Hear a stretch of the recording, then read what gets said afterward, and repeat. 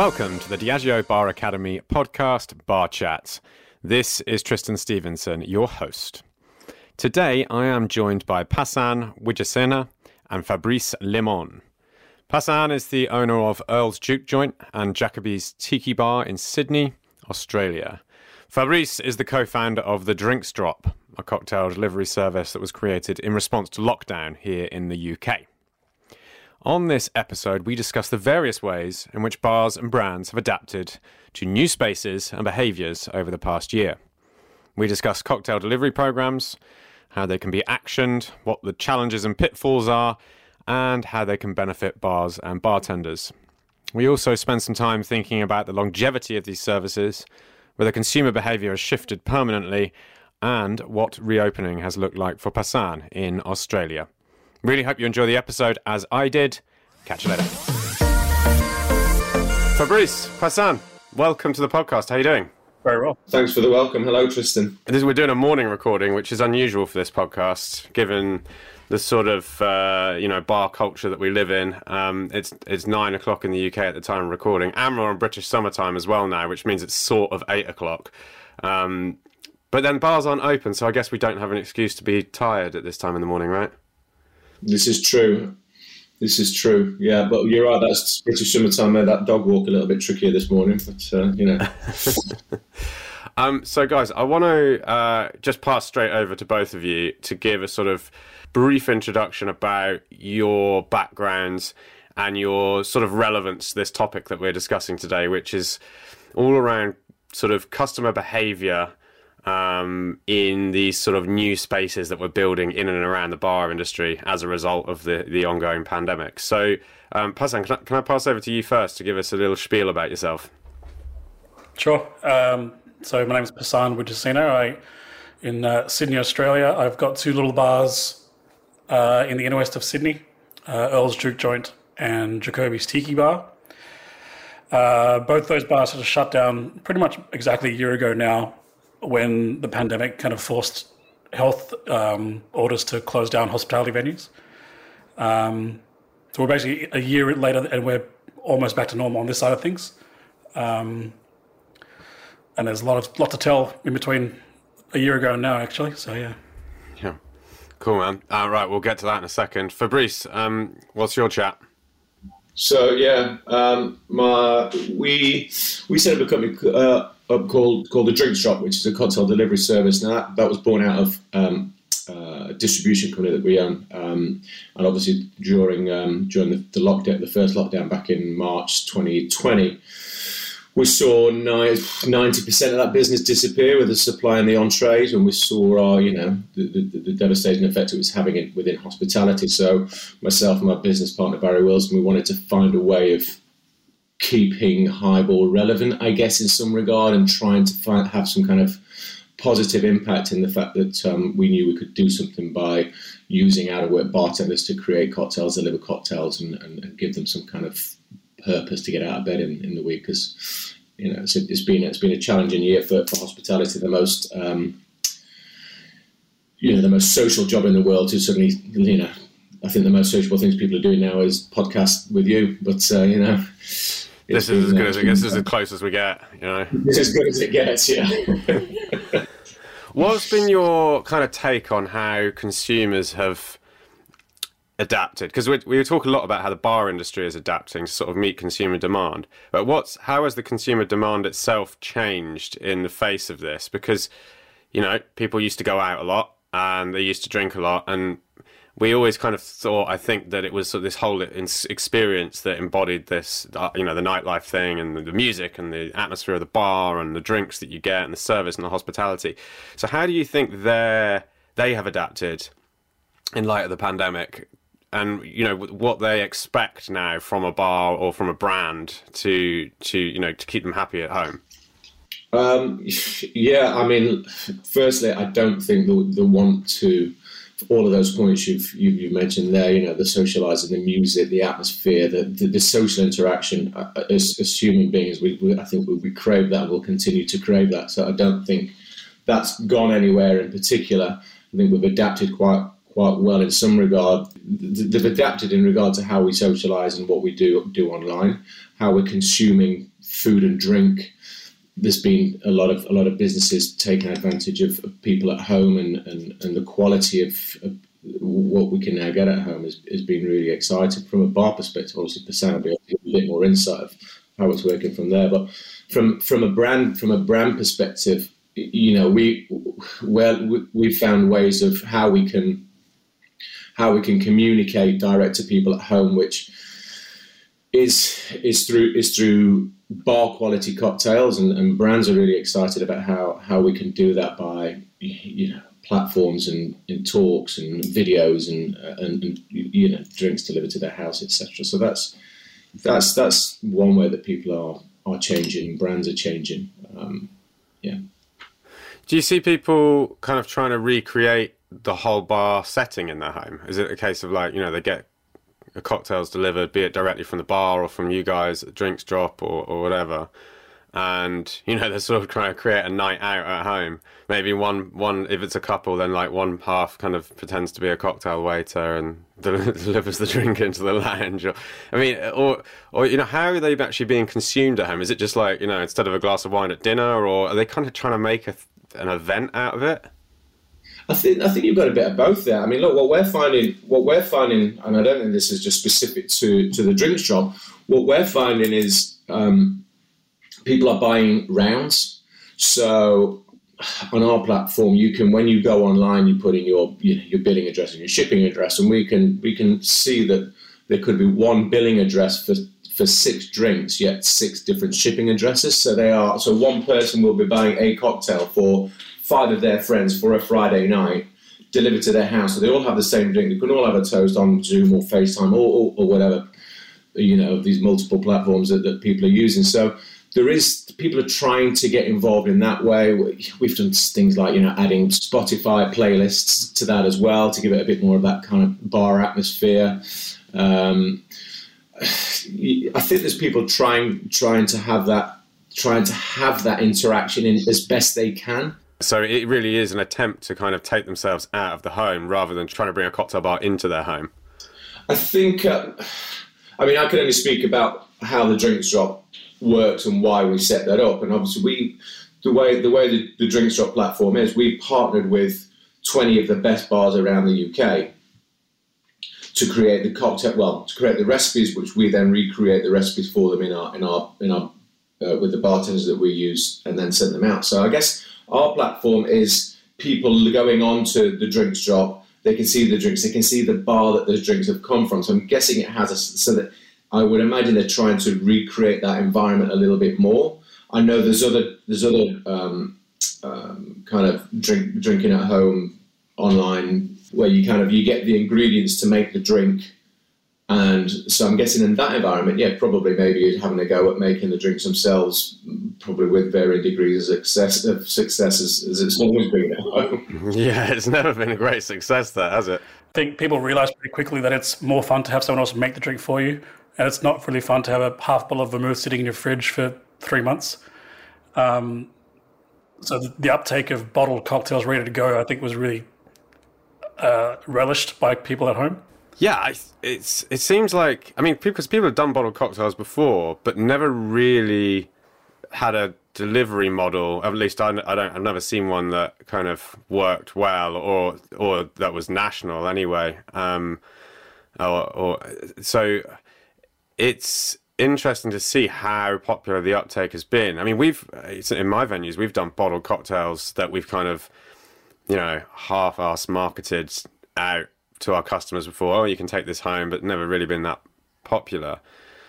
And of course, the cocktail at home thing has been really, you know, tried over and over again for years. I mean, lots of brands have got on board with that. Here's how to make this, you know, and there's the YouTube channels and everything, but people are often kind of anxious or you know, they don't feel like they have the skill necessarily to do it. So the whole sort of bringing the bar into the home thing does seem like a move that's sort of been primed and ready to go for a long time. It's just it needed, an international situation like this for bars to kind of sort it out. Yeah. So, Passan, can you tell us a bit about how you've adapted the business model over the sort of last year then? Sure. I mean, I guess like a year ago, the main thing was just the level of uncertainty. No one really knew what was going to happen, how long it was going to last for, so forth. So I tried to just try to take focus on what we could control. So what we could control was our venue and selling drinks, how we were allowed to do. I got involved pretty early on in some advocacy work. So created a state body to represent small venues, to lobby governments, to try and get things like takeaway cocktails and reducing license conditions to kind of make navigating the next 12 months or however long it was, more manageable. So pretty quickly on, we realized, okay, we'll have the ability to sell some takeaway cocktails. They'll remove any restrictions, remove any red tape. So, we got on board with that pretty quick, buying some gear to make sure we could bottle stuff en masse, canning machines, getting labels done properly, et cetera, making stuff look good. I think equally important was sharing the information with other venues. So I think prior to the last year, I don't think I've spoken to so many other bar owners as much. It's been a really good open forum, sharing information with each other, helping each other out, tips and tricks, even stuff like this. Like this never happened 2 years ago, so I think that was a really important thing to get involved with. And then, trying to give the staff a sense of purpose coming into work, to bottle stuff, setting up a website to sell some online stuff. It's all stuff we did pretty quickly and on the fly, and literally we're like fixing stuff as we were going, but it was kind of necessary and it worked. It kind of struck a chord with customers. They wanted to support their local venues. And it helped get us through a few months. It was a profitable venture? I wouldn't say profitable, but it got us through. It covered costs. And it got us through to the next stage. So I'm not sure where you guys are at over there with any sort of government assistance or whatever, but it got us to the point where the government assistance kicked in and we could cover wages. And it got us to the point where there was a rental relief scheme kind of worked out with landlords. All this kind of stuff that just took time to kind of set up. So, and also we just had stock sitting there collecting dust otherwise, so let's try and use it. So you're back open now? Yeah, so the actual lockdown over here lasted about 2 months, and then they started to slowly ease restrictions.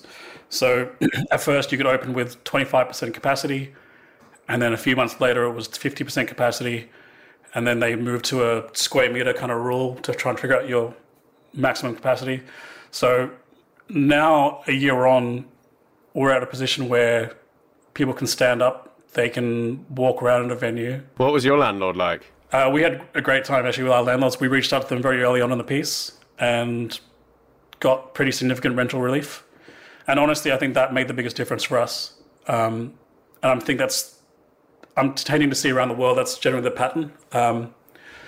If landlords come to the party, then I think venues are being able to get through, okay.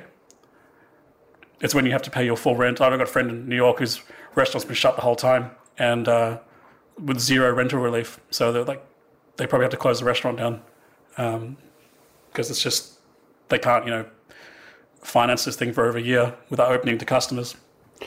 Yeah, I mean, anyone in the restaurant game or bar game who can afford to pay an entire year's worth of rent with no revenue or very little revenue, they're doing better than most, right? Because it's just not the way the margins work in this industry. Yeah, and you're right. I mean, from a venue from a venue perspective, bars, restaurants, certainly. I mean, clubs have had a nightmare from it. They've not had, probably been hit the hardest. But, as Passan mentioned there, it's you got the front facing, which is really challenging for bar owners, restaurant owners, but that trickles all the way through the chain. Having the landlords who are a bit more forward thinking and seeing this as we get through this together, I think is the way it's going to work. It's had to work. Yeah, I think it's cooperation, isn't it? And which is, in some ways, is what the Drinks Drop embodies, right? Because you're sort of connecting bars and brands together and obviously it is a company in its own right, a direct consumer drinks company, and sort of by bonding those three elements together, it's supporting those three different sides of the industry. Do you want to tell us a little bit more about how it actually works with the bars and the brands and the delivery, and how the whole mechanic works? Yeah, sure. So I think that overused word pivot was kind of what we did quite early on. It gets used in every episode of this podcast at the moment. Don't worry. Nice to get it in there. So Barry and I noticed that we needed to try and do something for as I mentioned with our other business, and how we remain relevant there, and see what we can do to feed back into the business. And being ex-owner operators, we had to find a way of.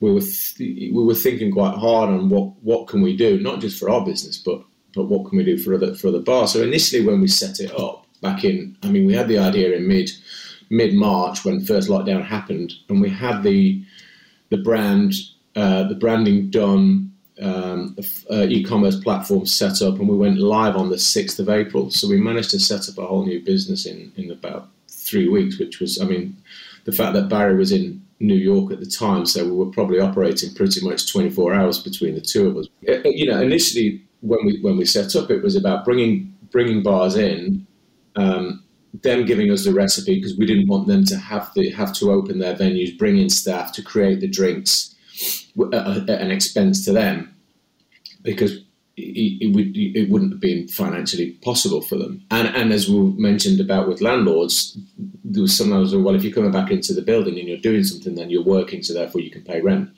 We're hearing all of these things. So initially it was about signing these bars up, and when we first set up, we just wanted to cover our costs. We just needed to cover our costs using the stock that we had, and we split all the profits equally amongst the bars that were involved.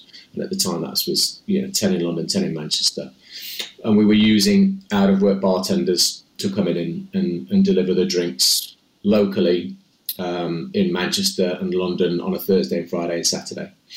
So that was the original concept of the drink shop. It was becoming more and more popular, and there was other brands and bigger global brands who were looking at it and really kind of appreciated what we were trying to do and what we were trying to achieve. So from that, we decided to, as you said, Tristan, we set it up as a standalone business, and from September that went live, but using bigger brands, bigger global brands. So we partner now with Diageo, and there's a couple of smaller brands in there as well. But partnering with these bigger brands who understood what we were trying to do, which was giving back to the industry, it's allowed us to have a little bit more money to invest back to support the bars. So how it works is we take a brand that will come to us. We will partner them with a bar, and for a 6-month period, the brand will pay a partnership fee, of which a good percentage goes back to the bar as almost like a cocktail listing fee. So the bar will get an immediate listing fee to take part for providing us with three recipes, three drinks recipes with the partner bar, of which we may swap the recipes in and out over that 6-month period, depending on how successful the initial cocktail is. And then on top of that, we will also give a percentage of every single cocktail sold goes directly back to the bar as well, of which we give them the sales data every 2 months, and then they invoice us back, and they invoice us, and we give them the money. So from a bar perspective, we wanted to keep it as simple as possible for them. It does two things. It allows them to stay relevant. It gives them something to talk about. Everybody wants something positive to talk about over the last 12 months. And it gives them a little bit of money back. Percent, as you said before, is the money that we're giving back to the bars replacing you having the doors open 5 days a week, 6 days a week, 7 days a week? Absolutely not, no way. But it's giving them something, and as a small business, that's all we can do. And I think so far, since we set it up as a standalone business, with tens of thousands we've given back to our industry, which for me is the proudest part of what we've managed to achieve is being able to give back. And also I mentioned, so obviously from September as well, we went from doing the local delivery using local bartenders to deliver them on their bikes Thursday, Friday, Saturday, to also incorporating next day national delivery. So now the drinks are available anywhere in the UK next day, which has also obviously increased revenue, more support back to the bars, etc., etc. So it's been really successful in that regard. If I can just piggyback on what Fabrice was saying, like partnering with companies like what he set up, we did something similar over here with one of our drinks. Bottling stuff on your own in a bar is fine, but at some point it becomes kind of cost prohibitive. You've got to buy the bottles, you've got to buy the stock, buy the labels, invest in paying your staff to deliver them or paying a company to deliver them. So then at the end of the day, you kind of don't really make any money by doing it. You're just doing it to cover costs and maybe get some exposure. When you do partner with someone that's set up a bit better than you are, it's financially better for you to do that as well. They can get the deals with the brands. They can invest in large-scale bottling or, canning, whatever it is, set up deals with liquor chains, that kind of thing. So I think it's a really good thing to do. And I think collab is the other overused word from the last year, but I really like it. It's been a really good way to connect with the industry and get your venue out there. Yeah, I mean, the drinks drop idea is just so good. I mean, if you're a bar or a bartender, there's literally nothing to lose from this and everything to gain. You're getting cash money.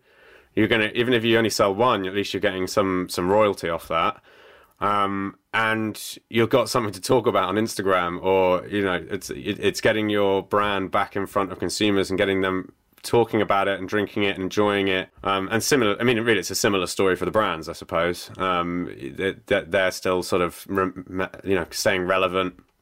They're also getting cocktails being mixed by top bartenders, and that's something that brands are always after, right? A recipe that utilizes their ingredient, that promotes it, that showcases it, all that sort of stuff. So it's just win-win-win, and then it's all of the hassle of that, whether you're a brand or a bar, is sort of taken away from you. You don't have to think about going into a venue and filling bottles all day long, because you've got a separate entity that's handling all of that, and that's what they do, and nothing else. So, and also, of course, Fabrice, with you and your team and everything, it's in the UK, you're well trusted. There's no question that this is going to be done correctly, right? You're going to hand the recipe over, and it's not like it's going to be reimagined in some way that doesn't make it taste great. I know what you and Baz are like, and Jody, and you're first to criticise a bad drink. So you can rest assured that the drinks are going to be realised in their correct form. It's such a clever idea, and it just removes the risk for everyone out of it all. What is the sort of the prognosis for how this is going to continue? I think that's the question that everyone wants the answer to, and no one truly knows. I think, and that's from our business side and from the brand partners side and everyone involved. I think one thing we do know is that, the at-home, the convenience sector, the at-home sector was in big growth before lockdown.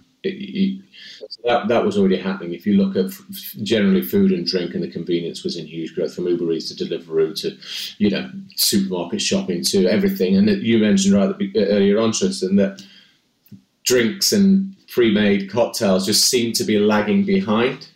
For some reason, it just hadn't quite managed to take hold. Maybe that's because what was on offer wasn't quite right, or people just hadn't quite understood how it could work at home, and it needed something to kickstart that. I think now people are understanding how it does work for them, and how it can fit into, just having a couple of cocktails with your partner on a Friday night, or doing something more sociable where you're sending out drinks for an invite to an event. It could be, there's so many different ways people are now realising how these things can work. And the quality that's available out there has definitely gone up. Drinkstrop's one example of that in the UK. Prior to last year, ready-to-drink cocktails are pretty much you would look down your nose at that kind of stuff. A lot of people weren't having any bar of it.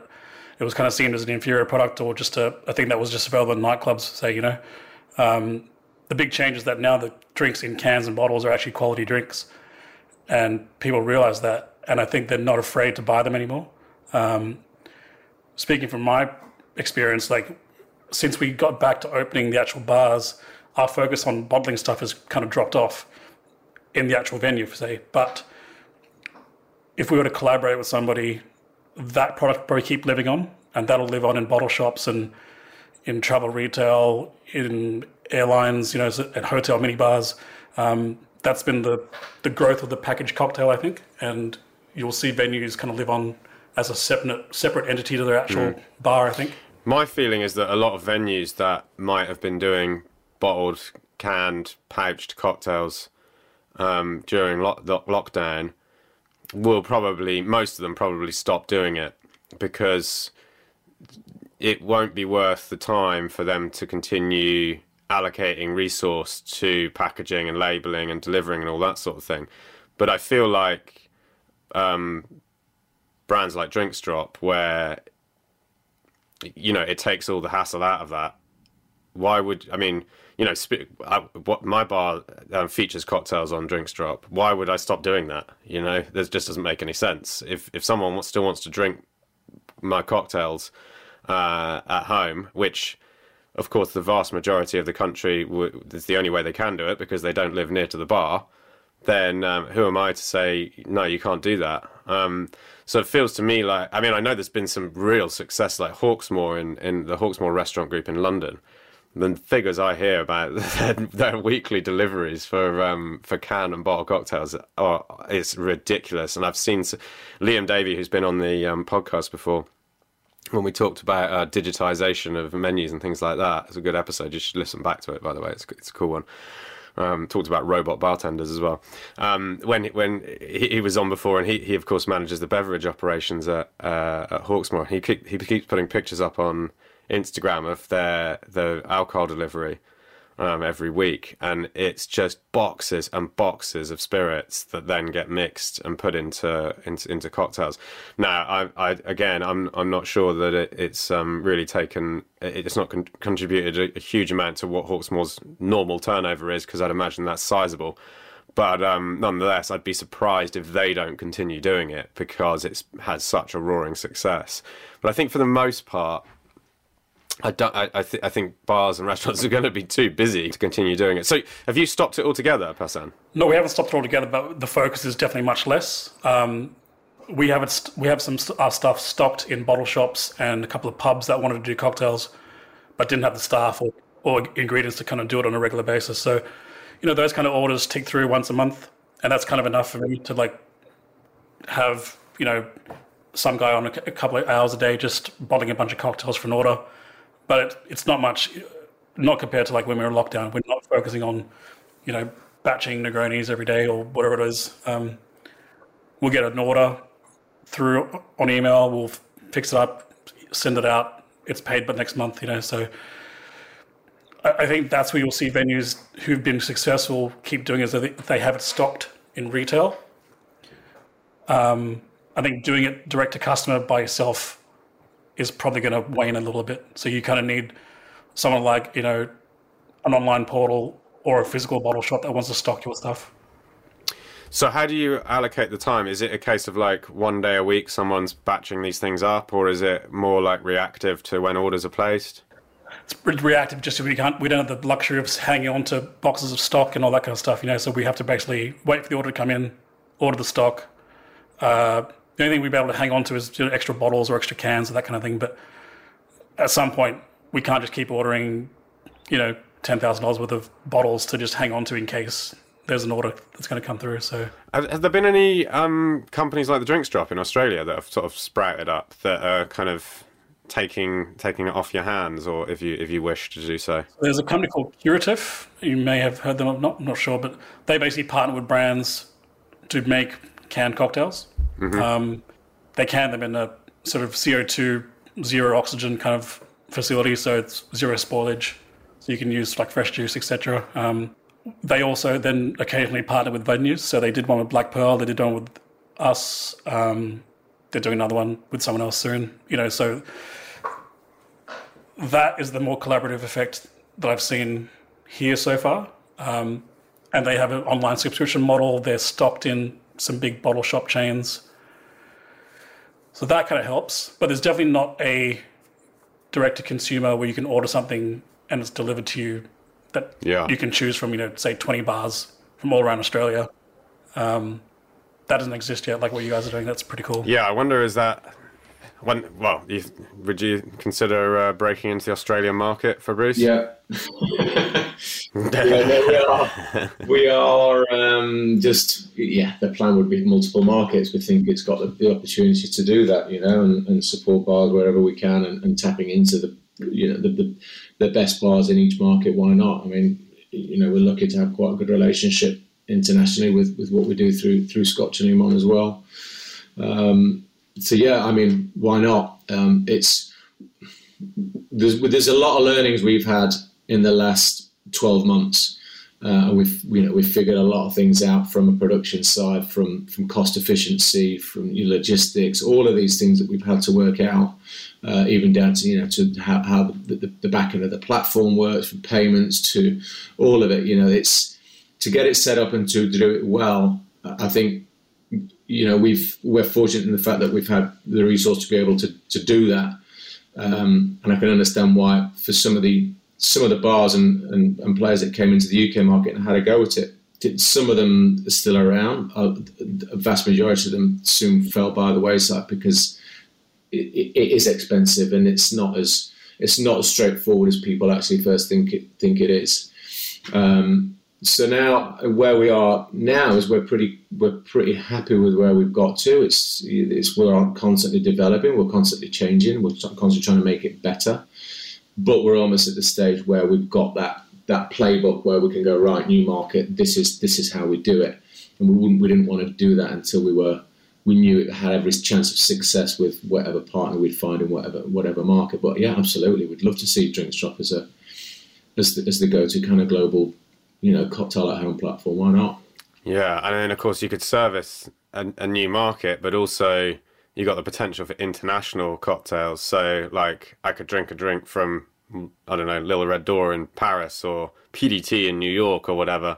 I don't know how shipping all that stuff, it could be logistical nightmare, but it would be a nightmare. And to be honest, when we first started, we were doing international kind of partners. So seems like ages ago now. Back in Cinco de Mayo last year, we partnered with Limontor in Mexico, and we did a cocktail with those guys. Same situation where they provided the drinks, the recipes, and we just replicated it here in the UK. So in the minute we can do international specials with international bars, but obviously we can only do that in the UK. The fun we're having with international, certainly even in Europe with the Brexit situation, is being challenging. We have some of the brand partners. They're so excited to be part of Drinks Drop, which is amazing.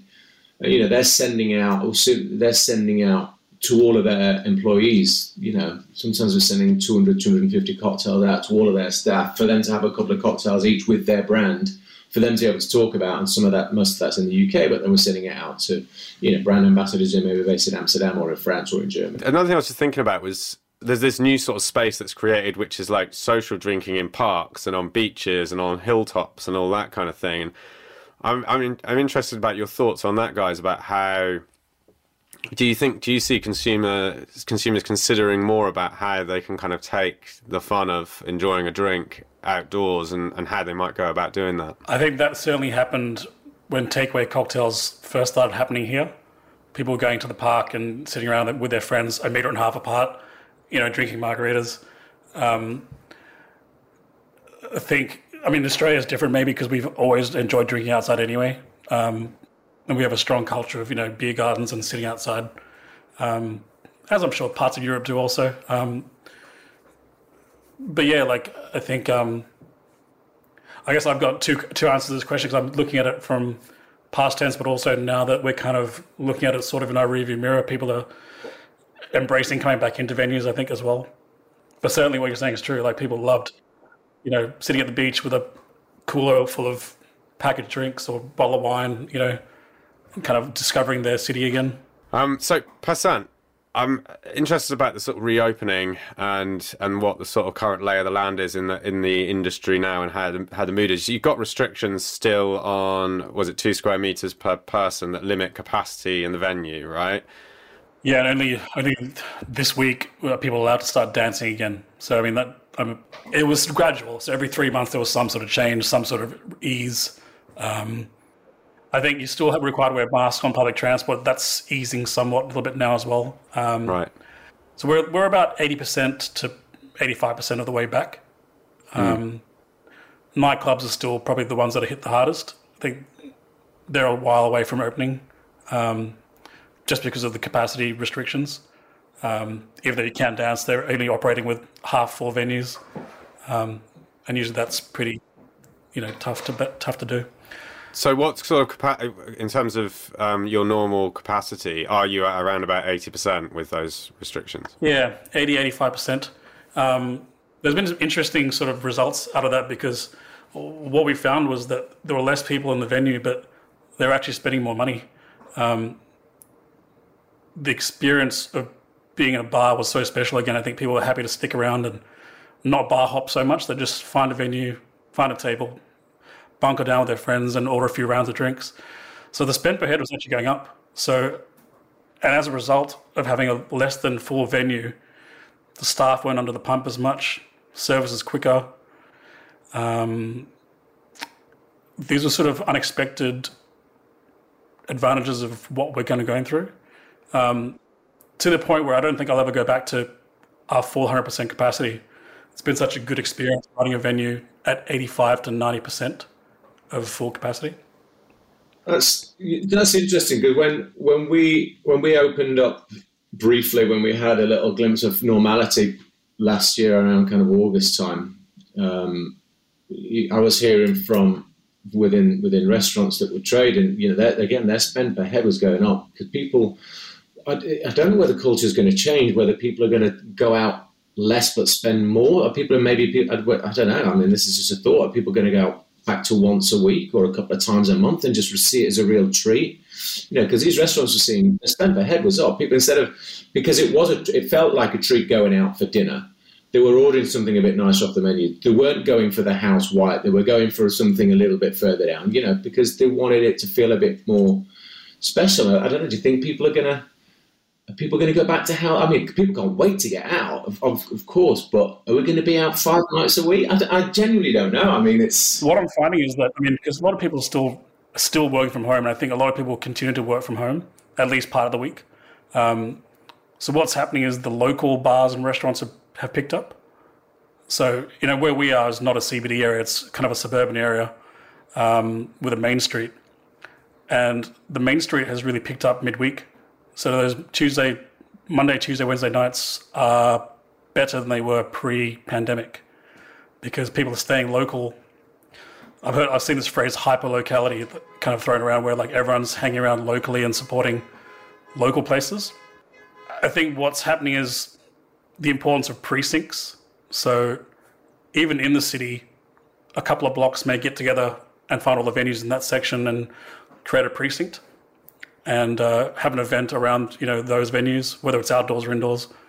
I know definitely here in Sydney, localized venues outside of the city, have done quite well, just because of the nature of working from home and having a bar that is just around the corner. I guess the mind of the consumer is like, well, it's safe to go out now, but I don't want to go too far, right? And also, it's probably a good idea to support local, and I don't have to get in a car or get a taxi, so I can walk to this place and support it. And there's also, I guess, that there's been a certain element of community spirit, I suppose, that's risen up during lockdowns and things, and so you might be seeing your neighbour or someone who you knock around with in the local area as well in these places. So that makes sense to me. honestly, I thought, when it first happened, okay, maybe it's a flash in the pan thing. People are just stir crazy from being locked up and just want to get out, like you're saying, But it kind of lasted month after month, and it was kind of staying consistent. So I was like, well, maybe this is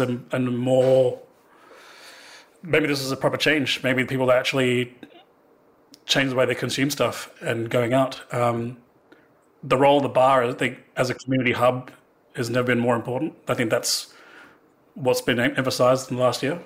Do you think this is where, the cocktails at home and the industry, and the on-trade industry, the bars and restaurants start to see that partnership, where it does work in synergy, and the fact that people are going out to venues less, but they're staying at home, so they can have, those bar cocktails at home in the comfort of their own home, rather than having to go out 4 nights a week. They're going out 1 night a week, but they're going to have cocktails on 1 or 2 nights a week. So then you're paying DrinkShop, for example, you're paying $7.50 a cocktail, which you'd be paying £12-15 in a venue. So are we going to start seeing? I mean, is that shift in consumer spending and consumer activity generally going to change? Yeah, I think so. And you're seeing all that corporate stuff too, like Friday night drinks for their people who are working from home. Okay, let's send out a round of drinks to everyone. That's happening here for sure. Well, yeah, and it might adapt to just reflect what is likely to be a new sort of work from home policy that we're going to see across a lot of companies. At least that's my take on it as well. Speaking to people who work in more sort of corporate environments, it sounds to me like a lot of businesses are going to be saying, right, we're working from home 1 or 2 days, maybe even 3 days a week from now on, because they've realised that they don't need these huge office spaces in cities that cost a fortune, and that actually they can be perfectly productive, working in that manner. So it might well be that drinking habits just sort of reflect that, how much we're going out to work. If we're going out to work less, then we're going out to drink less, but perhaps, drinking better. And then when we're at home, we still, perhaps want to enjoy a drink. And so that needs to be serviced by, a cocktail delivery company. Yeah, and I think there's as many people who are still cautious about going out. So, one thing we found when we were doing our cocktail deliveries was there's actually a lot of people who wanted to come to the bar but couldn't for various reasons. They had kids, or they were disabled, whatever it was. They couldn't just go to the bar whenever they wanted to. So they really took advantage of this delivery cocktail stuff. And that was the whole thing I'd never even thought about. It was like, wow, there's a whole market there that wants to drink our drinks that just can't normally. So I think that will still continue now that the systems are in place for people to do packaged cocktails, whether it's by yourself or with a company like what Fab's got. I think it's just opened the market up to that stuff. Yeah, totally. I am interested to see, like, longer term though, how consumers sort of continue to use bars, because bars, because of what's been lost in that kind of going out culture, this sort of realization that connecting with people in these environments, the bars are kind of these perfect places for nurturing conversation and romance and brotherhood, sisterhood, whatever it might be, through lights and drinks and service and everything. Knowing what we've sort of lost and is missing from that, from our lives now as a result of that, and getting it back. And I wonder, how long consumers will sort of consider and treasure these things, and then how their behaviour in bars may change in the long term, knowing now what it is like to actually lose these things. I think it's made it special again. People realise how important it is to be able to go to a bar and have a well-made martini for you, and meet the love of your life, whatever it is, that hear your favourite song, just be in an environment that's not your house.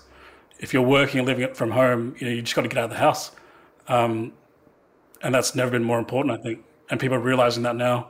So I don't think bars are going anywhere anytime soon. It just, if anything, I think the role of a bar as a hospitality conduit / hub for community is even more emphasized. Yeah, because I think a lot of the times, at least in the UK, bars and restaurants have just been kind of shoved into this like hospitality sector component of the ongoing effects of the pandemic, and it's easy to just look at it as another industry, like, I don't know, finance or retail or whatever. But that misses this really important point that it's a part of the social tapestry. The whole reason these places exist and have existed for so long is to, provide this sort of space where humanity mixes and all these different events take place. Like you say, that you fall in love, or you sign off a business deal, or you celebrate the baptism of a baby, whatever it might be. All these little interactions, social interactions, is why we have bars in the first place, as this sort of melting pot of humanity written small into this small place. And I think as people are coming to the realization of how important that is to our society, to have a place to mix like that. And you can't do it anywhere else, you can have a picnic on the beach, you can, I guess you can, go around to a friend's house for dinner, but there's nowhere else it's quite like a bar that's sort of, it's for the most part, it doesn't require you to be of a certain financial or social status. It doesn't require you to be of a specific gender or to know anyone. You can go in there on your own or with a group of friends. It allows access for anyone to come in and to enjoy it in their way and use it for their purposes. Yeah, I agree. I think we'll probably enter another sort of golden age of hospitality, without want of a better term. But I think once people are able to go to places, they really will take it with both hands. I've noticed that here. People just will go out of their way to tell you how great it is to be in the venue. And it's something you kind of take for granted, I think, before, but you kind of really appreciate it now. So you're going into a winter soon, basically, aren't you? Is there a concern that this is going to create, an uptick in cases, and that you might end up in another lockdown, or is that not really a worry? That's a little bit of concern, I suppose, but I guess we've got a pretty strict border entry policy. So, you've got to fly 20 hours to get here and then quarantine for 14 days. So it's not everyone's going to be flying in and out of the country as often as before. Pretty good contact tracing here. So, there's a couple of cases that pop up every now and then. That's from return travelers. But, I think for the most part, we've gone through, I think, 2 months now of no cases in Sydney. So I think there's a good feeling that it's going to be okay. What advice would you give to a bar, let's say, who's thinking about trying to do the cocktail at home thing, but also thinking about how they need to adapt their space to new restrictions? If you can manage to do both, then great. But if you can have a resource like what Fabrice is offering, to partner with somebody, to partner with a brand, to still offer that direct-to-customer product, then that's perfect.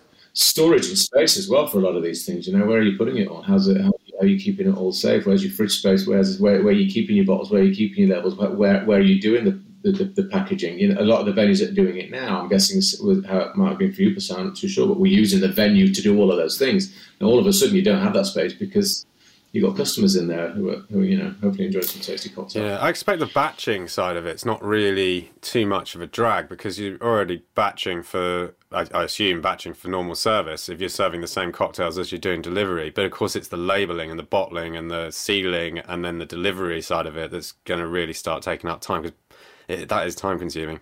All right, Fabrice. Well, have you got any closing words? Any messages about Drinks Drop that we haven't covered? I think we've covered everything we need. Obviously everything's up on all the information is up on the website, which is thedrinksdrop.com, or fancy pictures and cocktails and stuff we get on Instagram, which is again just at the Drinks Drop. So there's everything we need is there. We've got a new menu coming out in about 10 days' time, which is really exciting. So 20 new drinks, 20 new bars. So we're looking forward to getting those going. We've had the terrible challenge of doing all the drinks development over the last 10 days. So that's one of the tough parts, having to do making sure we've got those drinks balanced right. But Nick, who heads up all our production, he's been doing an amazing job. So we're really excited about that. We're going to start shooting all the drinks and getting all the photos and everything loaded up this week or so. So yeah, keep an eye out for the new cocktails. We've got some new specials coming up over the summer as well. So how many cocktails are there in total? There's a lot, isn't there? Yeah, so there's going to be a few extras this time. So we've got around 20, which is up there now. So around 20 different bars, maybe 21. We're going to keep back the 3 most popular from the range as well, from the last menu, should I say? And then we've just finished doing an activation with a tequila brand. So we did a month-long margarita month, and we've kept the top 6 selling of the 30 margaritas that we had on the platform. We've kept the top 6 running for a bit longer as well. So yeah, you're looking on average around, you're looking 20, 25 cocktails normally on there. And then we do the little special boxes as well. We do something for Mother's Day. We'll have something for Easter. We've got something coming up around Wimbledon with a partner as well. So yeah, we like to keep things fresh around those little, something for Father's Day hopefully as well. All right, guys. Well, look, it's been fun. And great to connect with you, Passan, from so far away and in a completely different time zone. Appreciate you taking the time. And Fabrice, we'll hopefully be getting a drink in a bar together soon. Thanks for listening to the Diageo Bar Academy Bar Chat podcast. Follow and subscribe now for more episodes and to rate this podcast. You can also dive into previous episodes featuring conversations between myself and industry experts covering a whole range of interesting topics. See you later, everyone. Bye.